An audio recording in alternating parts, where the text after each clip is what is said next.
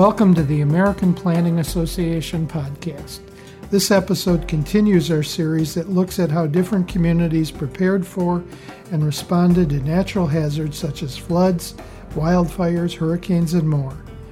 How have planners in these communities promoted resilience in their hazard mitigation and disaster recovery planning? We'll find out on this episode of Resilience Roundtable, brought to you in conjunction with the American Planning Association's Hazard Mitigation and Disaster Recovery Planning Division. I'm your host, Rich Roths. I'm a part-time senior hazard planner for Burton Planning Service of Columbus, Ohio. I'm also a proud member of the American Planning Association's Hazard Mitigation and Disaster Recovery Planning Division.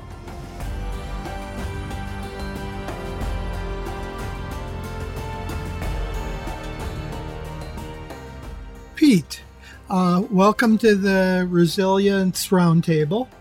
And I understand you've got a long and varied experience in planning, particularly county planning and disaster planning. Can you give us an overview of your background? Sure. It's great to be here today. I started as a professional planner in the early 1980s, working for the county of Santa Cruz in Central California. And down there we had all different kinds of geologic hazards, from landslides to flooding. And I was the planning manager there in 1989 when the Loma Prieta earthquake hit, and the epicenter was there in Santa Cruz County. In the mid-1990s, I came to Sonoma County, which is in the wine country, just a little bit north of San Francisco Bay in Northern California. And I was the planning director there until 2013. And of course, here in Sonoma, we have floods on a pretty regular basis. In fact, we're having a major flood event today as we're talking, as well as the catastrophic wildfires in 2017. So I've been a planner for over 35 years, and since I retired from my planning director job at the County of Sonoma, I've been an independent planning consultant, as well as the immediate past president of the California chapter of APA. Can you go into some of your background in Santa Cruz County, including giving us a picture of the county for those that aren't familiar with it? Sure. Santa Cruz County is at the north end of the Monterey Bay in central California. It is actually, with the exception of San Francisco, it is the smallest county in California in terms of square miles. And most of the population of the county is located within 3-4 miles of the coast at their Monterey Bay. But it has a mountain range running through it. The San Andreas Fault runs through the eastern edge of Santa Cruz County, so there are a lot of steep slopes there.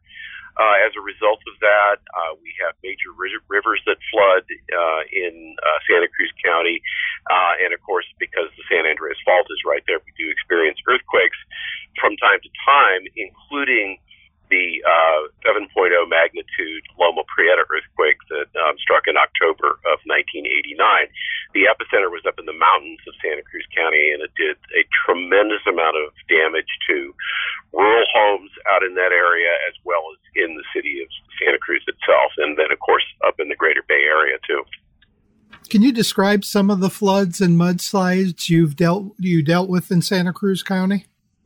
Sure. When I first started with Santa Cruz County, it was shortly after what is referred to as the Love Creek landslide there in the Santa Cruz Mountains. And this was a debris flow landslide that occurred after around a foot of rain fell in about 24 hours.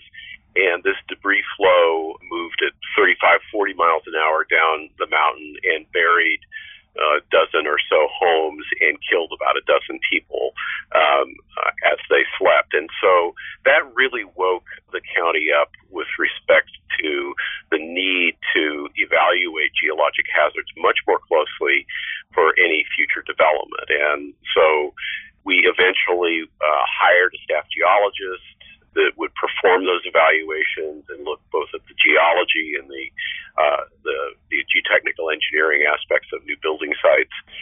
And so a few years later, when the Loma Prieta earthquake struck in 1989, one of the things that was very clear to us in looking at the damage up in the mountain areas is that the homes that had had a thorough geologic evaluation done and had engineering recommendations made about foundations and structures, and where there was very clear follow-through on the implementation of those recommendations in the construction process, those homes fared much, much better in the earthquake than homes that were built before then or were not built to those same standards. And so we got a real clear lesson in one approach that really does help reduce the damage in geologically unstable areas, including landslides and earthquakes. What type of construction are the houses in the area? They're almost all wood frame construction, and over the last, say, 30 years, and this is true here in Sonoma County as well, there have been a lot more attention placed on the engineering of the foundation, because in an earthquake, it's really the foundation that is just about the most important part of the building. And of course, secondarily, you want to make sure that your building is securely attached to the foundation. So depending on the site conditions, you would have drilled piers that went down anywhere from 8 feet to 25 feet, and engineered grate beams that help provide stability to the foundation in areas where it was unstable. In areas more urban, do you have issues with unreinforced masonry? Yes, and California has a statute that requires, at minimum, all unreinforced masonry buildings to include notice to anybody who comes into those buildings that it is a hazard. And over the years, different cities and counties have taken different approaches to remediating that hazard. So there are a few cities and counties in California, I think San Francisco is one of them, that actually mandates the retrofit of unreinforced masonry buildings independent of any proposal to improve the building. So people actually just have to make that investment in those buildings. Others, it's more of a encouragement and notification process. So there are, at this point, I think, way fewer unreinforced masonry buildings in California than there have been in the past, but there are definitely still a few of them around. Okay, you've mentioned a couple types of mitigation actions. One, obviously, is looking at the construction of residential structures, and we've talked about unreinforced masonry. Are there any other types of mitigation actions which you've pursued that stand out? Well, there is a lot that you can do for earthquake hazards in particular. There's a lot that you can do to strengthen existing buildings, and particularly buildings that were built, let's say, 50 years ago or more, may have cripple walls. In other words, little short stem walls between the foundation and finished floor of the building. And if those are just made with studs and then maybe some siding on the outside of the building, those don't have very much shear strength in an earthquake in particular. But you can go into those buildings and you can put plywood on the inside of those cripple walls that really help stabilize the underpinning of the building in that kind of a situation. Let's turn to your experience as the planning director in Sonoma County. Sure. Sonoma County is about an hour north of San Francisco. It's part of the world-class wine country that includes Napa County and Sonoma County in Northern California. We border the Pacific Ocean on the west side of our county. The county's about 1 million acres, and we have valleys and mountain ranges. The San Andreas Fault cuts across the edge of the county out at the ocean side, but we also have a couple of major earthquake faults in the interior of the county. The county is mostly rural and agricultural, but the population is about 575,000 now, most of whom live in the Santa Rosa Plain, which is kind of the central already mentioned, obviously, the San Andreas Fault. And I assume you've got wildfire issues. Any other major hazards in Sonoma County? Flood hazards would be the other big one.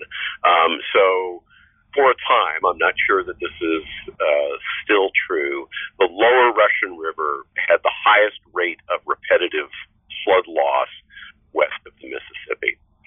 So this is an area that is at near the bottom of a very, very large watershed that in atmospheric river type rainfall events like we've had here the last couple of days, where it has rained continuously now for about 48 hours, the river rises very rapidly, and so you have these small kind of semi-rural communities along the lower part of the Russian River that were originally developed as summer homes back in the 19th century, but now, of course, as with just about every place in California, it's a permanent home, year-round home for people. And so the flood level, just to give you some numbers, the flood elevation for the town of Guerneville, in the lower part of the Russian River, is 32 feet. The river is expected to crest a little over 41 feet later tonight. And so that is definitely up in the major flood category. It's going to be the biggest flood that we've had in the lower Russian River since 1997, which I remember very well, having spent many hours in our emergency operations center in that particular event. So the towns of Guerneville and Monte Rio and Rio Neto down there are going to be pretty seriously impacted by this flood event. I would assume from your description then that FEMA has targeted these areas for flood mitigation funds. Can you go into that a little bit? Yes, yeah.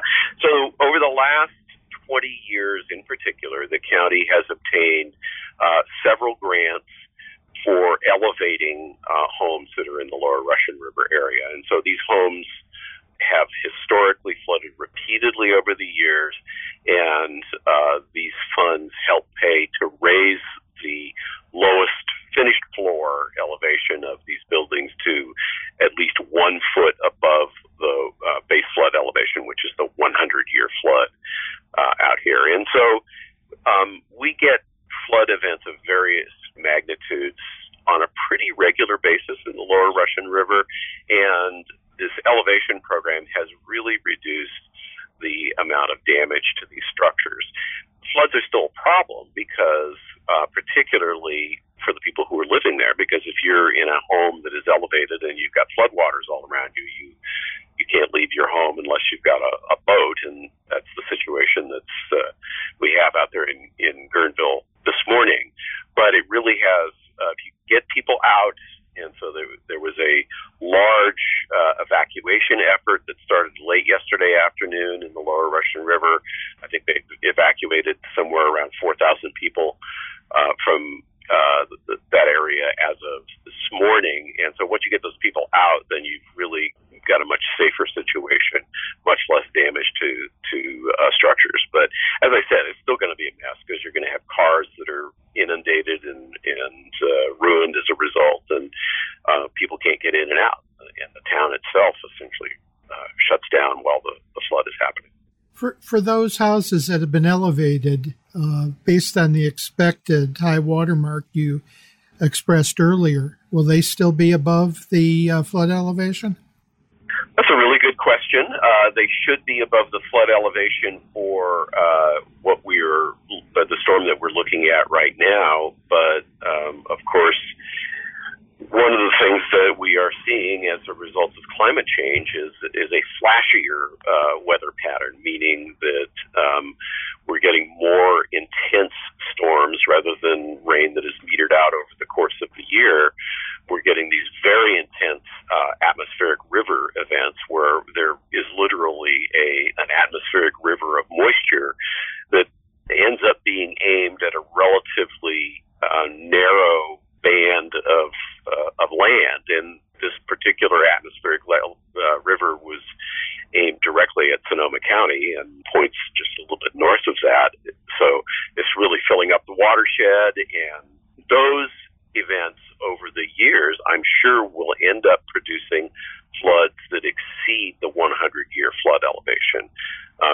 We've already seen floods in the eastern part of the country that people have talked about being 500-year floods or maybe even more. Well, clearly, if you're only elevated to the 100-year flood elevation, you have a 500-year flood. It's not going to protect you.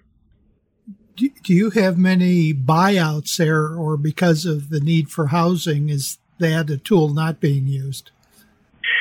I have not seen buyouts used.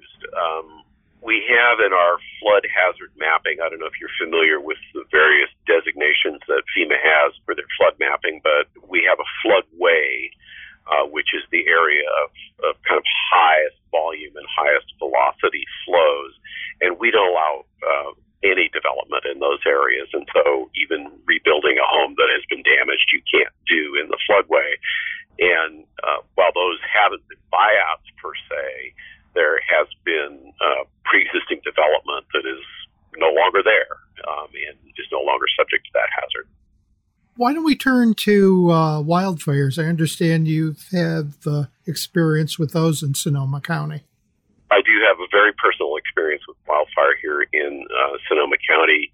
Our county suffered catastrophic wildfires in October of 2017, and I use the plural there because it was not just a single fire. We actually ended up having 3 major fires going at the same time in our county, and as a result of one of those fires, my family lost our home that we're now rebuilding, and it has been a catastrophe of huge magnitude in our entire community. So we get in California, this part of California, what are called red flag warnings from time to time. And most of these come in the fall when the weather is dry, and we tend to get very high winds that originate in the high desert areas of the Great Basin. So they're very warm and very strong. They come from the northeast.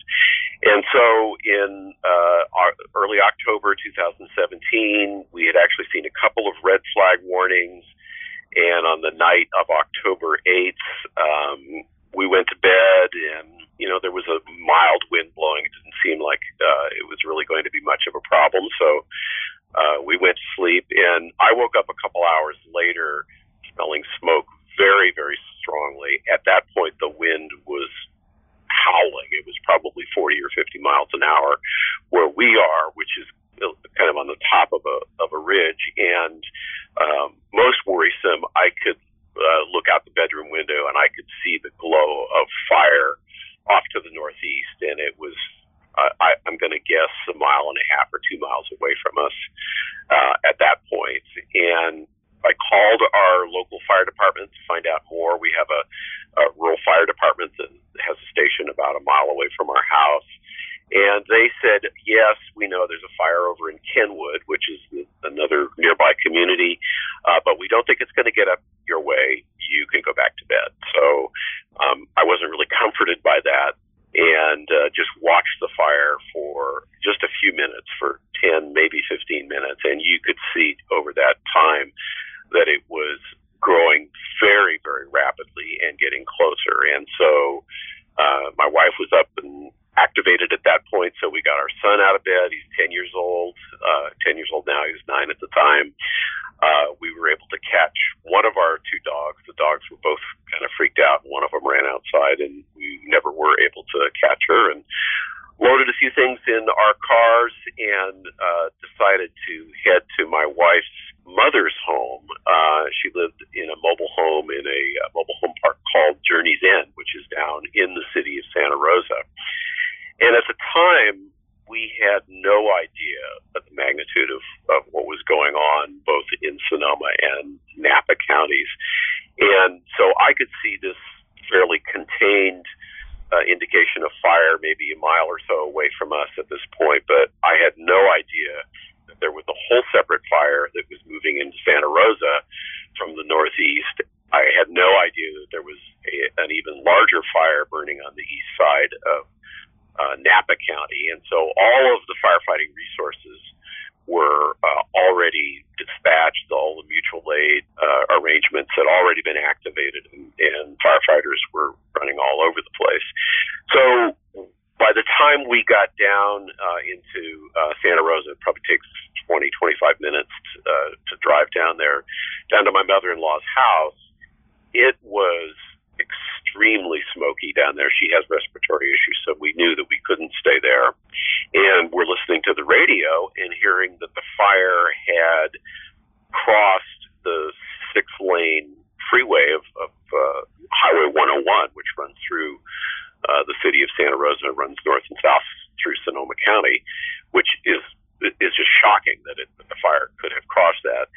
It didn't cross my mind that the area where we were, it's mobile home park, could be involved in the fire.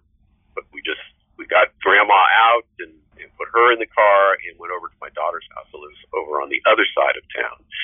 Well, the mobile home park ended up being largely destroyed by the fire.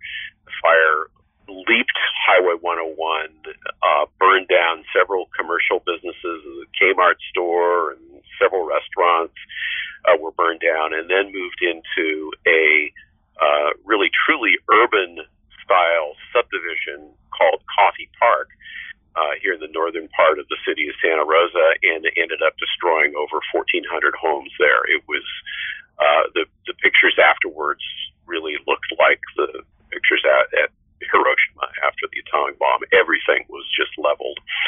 And in addition to that, over on the east side of the highway, the hillside residential area known as Fountain Grove here in Sonoma County lost almost 1,500 homes up there. Subdivisions up a little bit north in the unincorporated area lost thousands of homes. And by the time the fires were finally put out about 3 weeks later, over 6,000 homes were lost in the North Bay area. So this was including Sonoma County, Napa County, and Mendocino County. And the vast majority of these homes, 5,300 homes, were lost in Sonoma County. So including ours, we live in a neighborhood of about 130 homes, and 92 of those burned. So it was pretty devastating for our neighborhood. And a catastrophe of this magnitude really affects the entire community, whether you were directly involved or not, whether your home burned or you had to evacuate. So we had probably at one point around 100,000 people evacuated from their homes in Sonoma County, and people just living wherever they could. The county and FEMA did their best to stand up shelters, but when you've got that many people who need a place to stay, you had kind of a massive flow of people moving out of the county as well. And like I said, it took about 3 weeks for the fires to be completely put out, and over those 3 weeks, different areas would be opened back up so that people could reoccupy. There were a couple of areas that had to be evacuated more than once because people were let back in, and then the fire flares up again in a particular area, and they had to leave again. So that was really the magnitude of it is still very difficult for me to comprehend. So I live kind of, geographically in the middle of Sonoma County. If you look at it from a north and south perspective, I can drive an hour south and about half hour, 45 minutes north, and I'm still within the burn area of this fire. So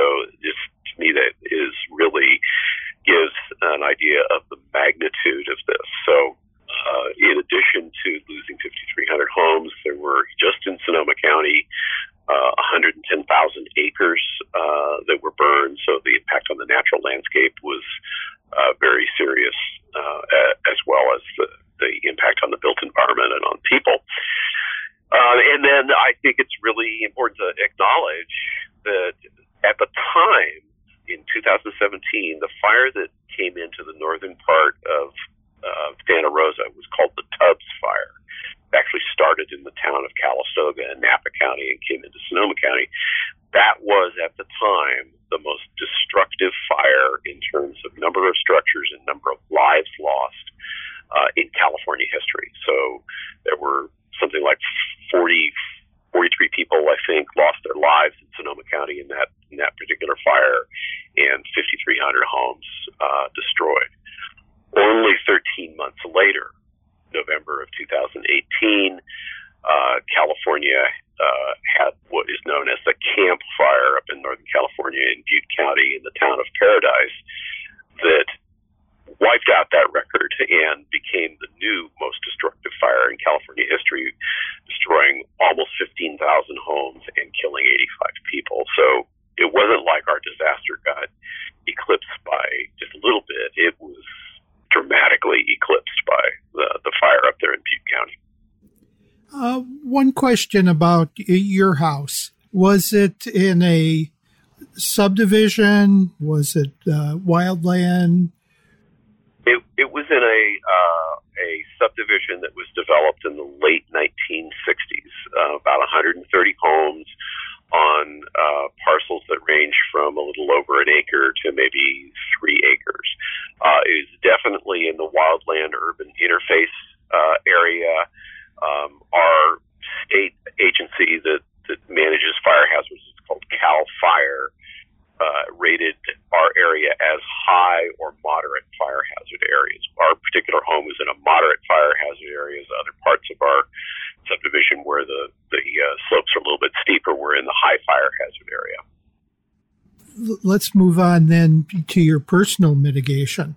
I know the National Fire Protection Association has a lot of recommendations on rebuilding, such as metal roofs, covering vents with screening so that the embers don't get in it. What are you considering, Pete, as part of your personal mitigation for your house? Well, we're well along with our rebuild process right now, and one of the things that we're doing is following the wildland urban interface building standards that were adopted in California in 2008. And so that requires ignition-resistant and combustion-resistant siding.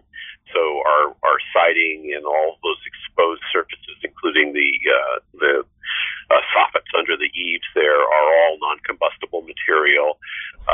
Rich, you mentioned vents, and we've actually designed our home so that we don't have any attic vents on the roof at all. We do have foundation vents and vents under our eaves, and those are all a much smaller mesh that prevents embers from getting entrained up into those areas in windy conditions. We have to use tempered glass windows because they have higher temperature rating than standard glass, and of course a combustion-resistant roof. We're not using a metal roof; it's not required per se, but we do have what's called a Class A asphalt shingle roof on our house. And in addition, I think that one of the things that I have learned since the fires is really the importance of how you care for your property and what kind of landscaping you have around your house. We didn't have trees right around our house, but clearly, like most homeowners, I had a pile of scrap wood under my deck. I probably had dry leaves in my rain gutters, and the vents on our house, which was built in 1969, were not small enough to prevent embers from getting sucked in. So I'm pretty sure that's how our house caught on fire. It wasn't like a raging conflagration came up to the house and consumed it. I'm sure that an ember got in some place, any number of places, and that's what caused our home to burn. And so as we move forward with rebuild, we're going to pay extra attention to defensible space around the house. I'm not going to have any landscaping within 5 feet of the house, and we'll do a much better job of keeping the place tidied up in terms of opportunities for ignition around the house. How long until you expect to be able to move back in? It's going to be at least another 3 months, so 3 to 5 months, I would say. Be in the summer, I'm sure, sometime.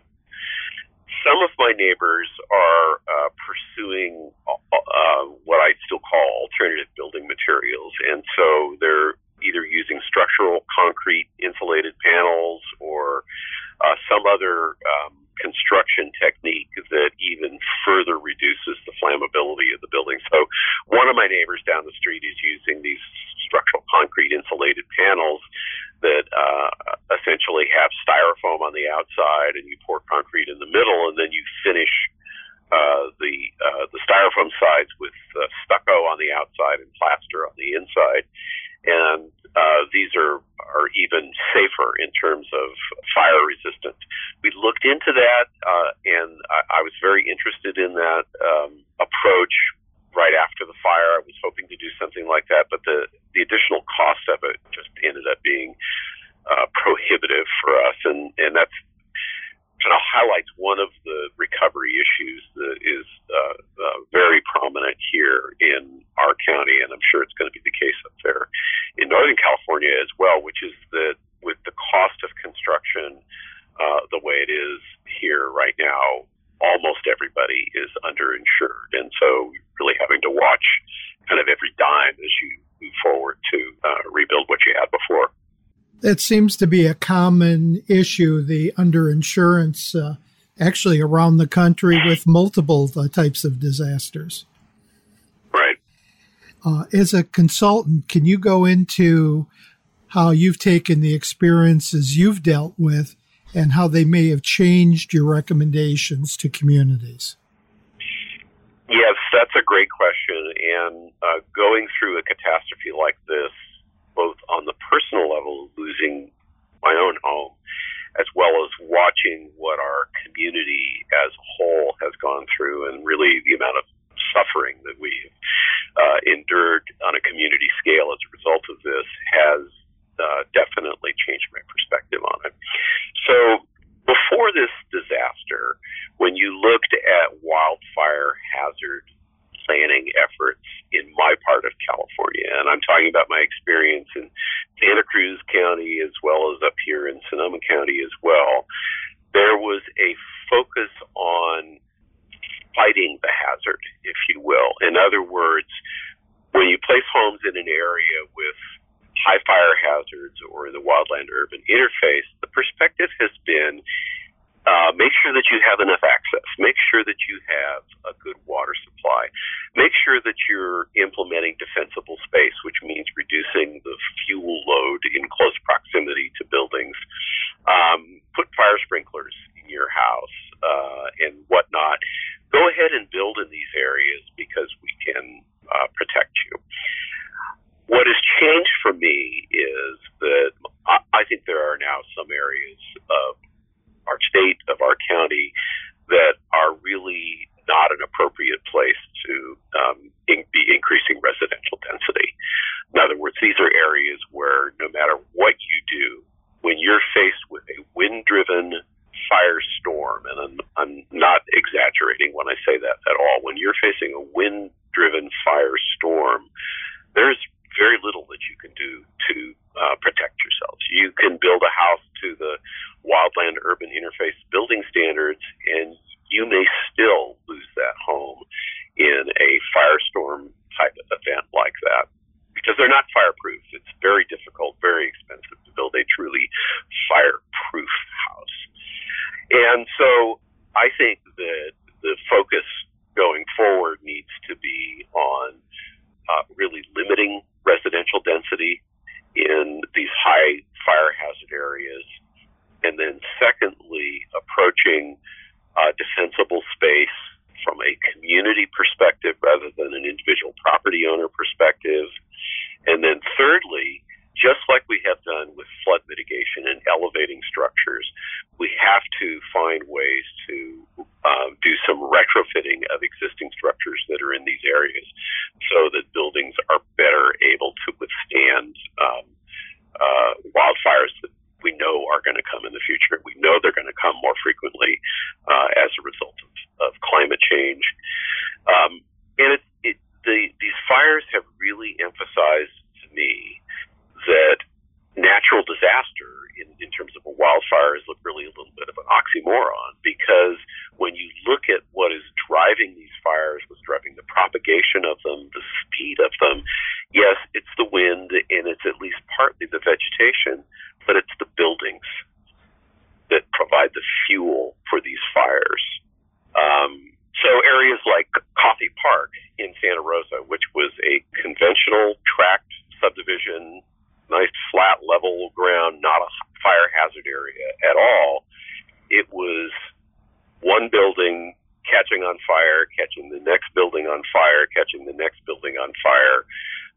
That really is the problem. And you saw that very clearly with these fires back in November up in Northern California, where you look at the town of Paradise that is now essentially destroyed, lost 90% of the houses in their community. If you look at the photographs of that place, the trees and whatnot are still mostly there.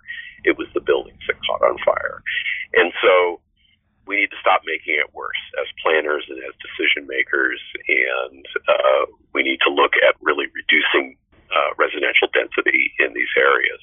And then, as I said, providing community level, community scale, defensible space programs. So when you think about defensible space as a wildfire mitigation strategy, it is very effective, can be very effective, but it's only as effective as kind of the weakest link in that chain, and it's highly dependent on individual property owners, not just to create the defensible space to begin with, but to maintain that defensible space over time. So you can build a home that's got perfect defensible space. You've got fuel loads reduced close to the house and within, say, 300 feet, but 5 years go by, 10 years go by, depending on what kind of vegetation you've got, and it's going to become overgrown again in no time, and somebody's got to keep maintaining that. And that, I think, is where defensible space as a community wildfire protection strategy needs to rely on more than just the initiatives of individual property owners. So this is an area where communities themselves really need to step up and figure out a way to fund that and ensure the defensible space gets maintained over the long term.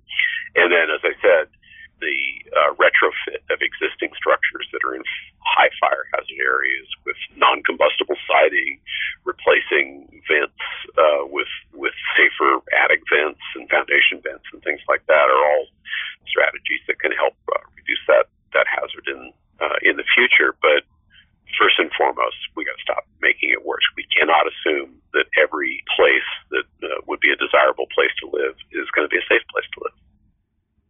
You were past chair of the California chapter of APA. Can you discuss what the chapter is doing to assist communities with hazard mitigation? After the catastrophe here in Sonoma County, I was really heartened to have planners from up and down the state and even from across the country reach out to me and say, how can we help? How can we help your community recover? And I was very heartened by this, but there turned out to be not as much of a role for planners in the recovery aspect of it, because in disaster recovery, the focus becomes very quickly on putting things back the way they were. Yeah, they're going to be safer because they're built to modern building codes, but there was really, in our particular situation, there was not an interest in replanning some of these areas. I mean, there are things that certainly could, when you get a whole subdivision wiped out, you do have an opportunity, at least theoretically, to look at that and say, well, geez, couldn't we do some things different? But when you're dealing with thousands, literally thousands of individual property owners, it's very difficult to tell folks, let's put a pause on your recovery and rebuilding efforts while we figure out the best way to do this. So there was not a huge role for planners in that immediate post-disaster world. And I think we're finding the same thing up in the town of Paradise and Butte County after the Camp Fire up there.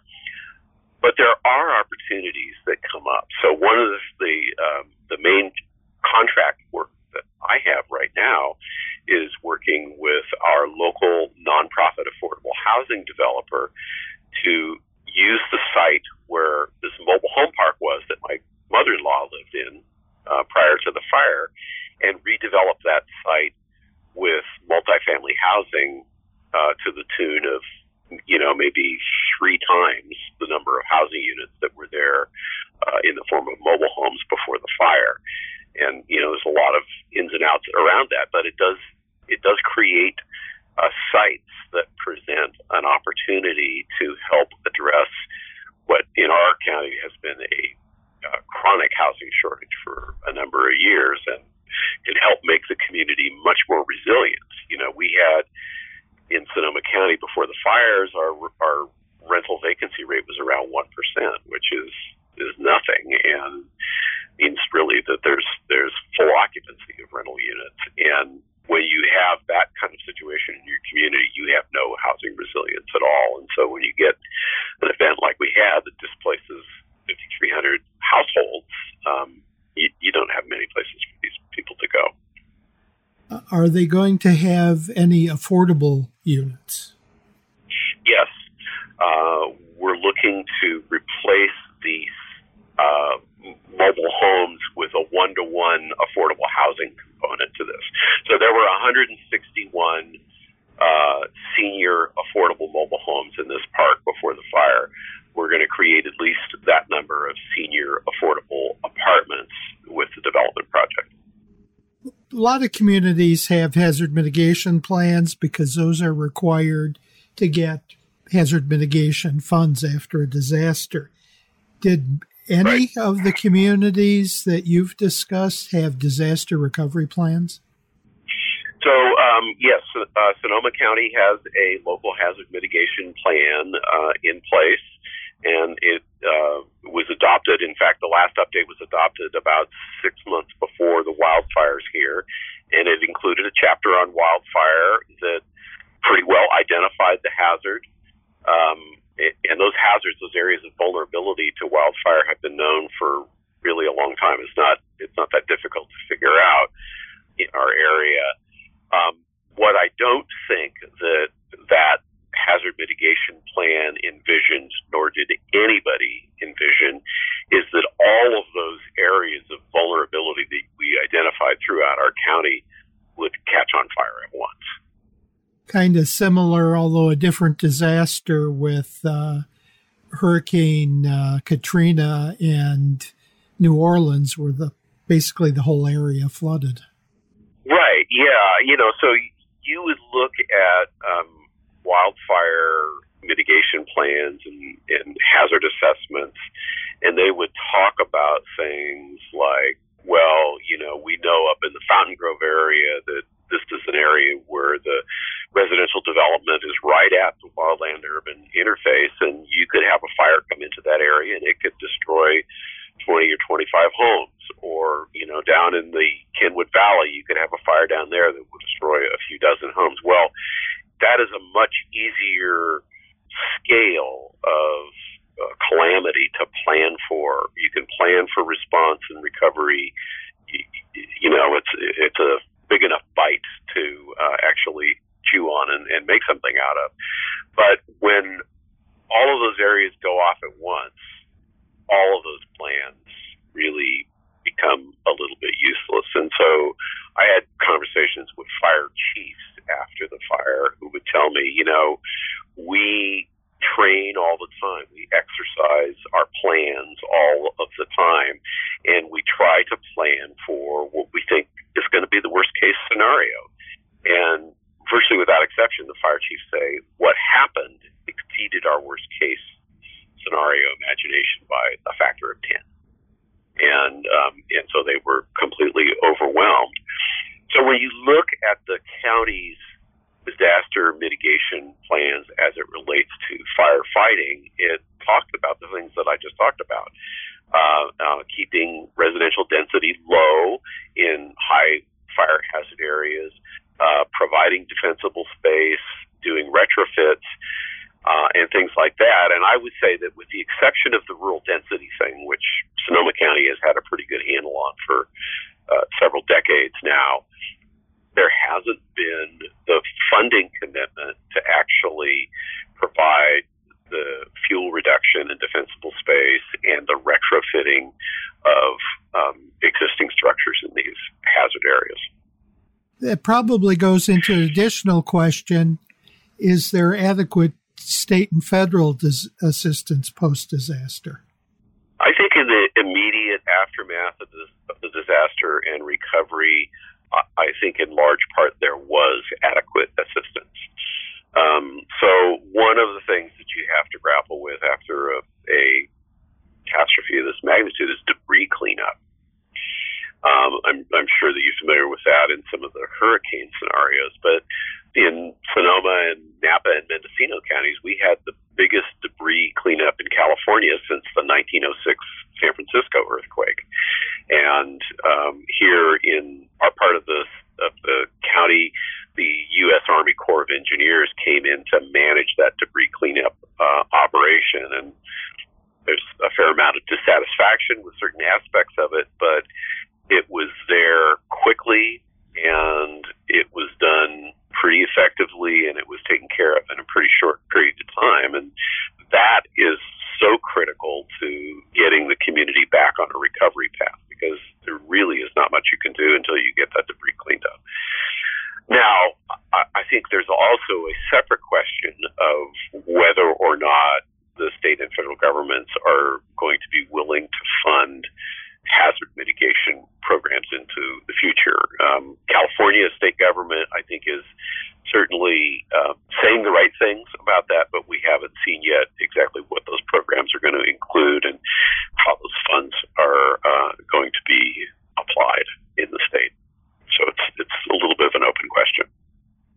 Are there any resources that you'd like our listeners to know about?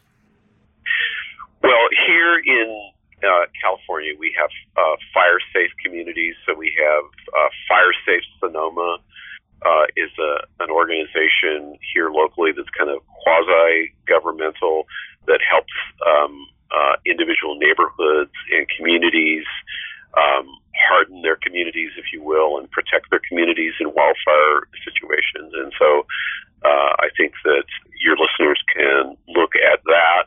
I would have folks look at the SonomaCountyRecovers.org website. And this website was stood up by the city of Santa Rosa and the county of Sonoma right after the wildfires, so that residents who were displaced or had their homes destroyed had a single place to go to get information about recovery and about support services and whatnot after the fires. And so I think that was really important. And it's remarkable from my perspective because local governments in California sometimes don't work together all that well. And so it was really heartening to see both the city of Santa Rosa and the county of Sonoma, that are distinct political entities, work together to come up with a single site for this.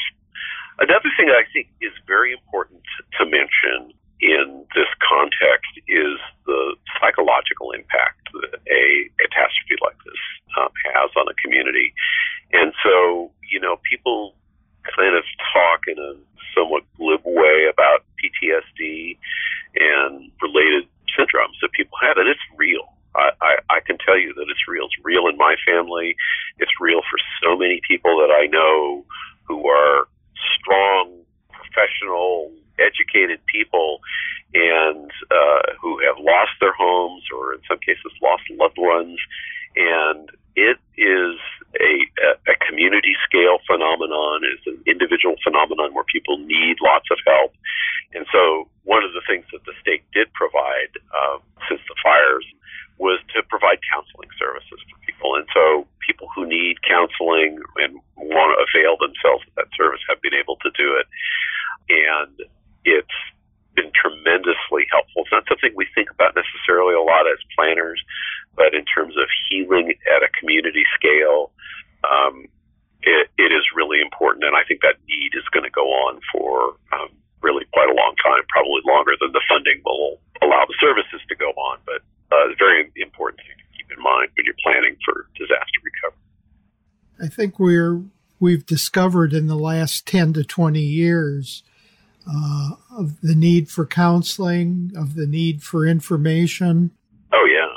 Yeah, and I think that, if you could consider the here in California, the disaster potential that we have here that we have not yet seen in modern times, like a major earthquake on the San Andreas Fault in Southern California, or another 500-year flood or something like that in California's Central Valley. It will eventually get worse. So one book that I read last year that I think should be required reading for everybody who's in the disaster response and mitigation field is called The Big Ones by Dr. Lucy Jones. The subtitle is How Natural Disasters Have Shaped Us and What We Can Do About Them. And Dr. Jones is a seismologist who has worked extensively in California and mainly Southern California for a lot of years. But her book chronicles great natural disasters in history, starting literally with the volcanic eruption that destroyed Pompeii in the year 79, and talks about how the communities, the governance structures, the culture responded to those disasters over centuries and what we could learn from that. It's been really an eye-opening book for me. Where can we find you online? So I don't really have much of an online presence, quite frankly. I mean, I do have a Twitter account, but I don't post things very often, at PW Parkinson. I would refer people to the APA California website. Again, I'm the immediate past president of the California chapter. I'm really proud of the work that we do here. We have about 6,000 members here in California. So if your listeners want to take a look at apacalifornia.org, there's lots of interesting things about planning in California there. But I don't have a personal website or that kind of stuff. I'm a little low profile these days. I understand. Thank you, Pete, for joining us today and giving your insights to multiple hazards. You bet. It's been a pleasure. Thanks for tuning in to another episode of the American Planning Association podcast. For resources on hazard mitigation and disaster recovery, visit planning.org/resilience. To hear past episodes of the APA podcast, visit planning.org/podcast. You can also subscribe to the podcast on iTunes and Stitcher. Have an idea for a podcast series? Send it to podcast@planning.org.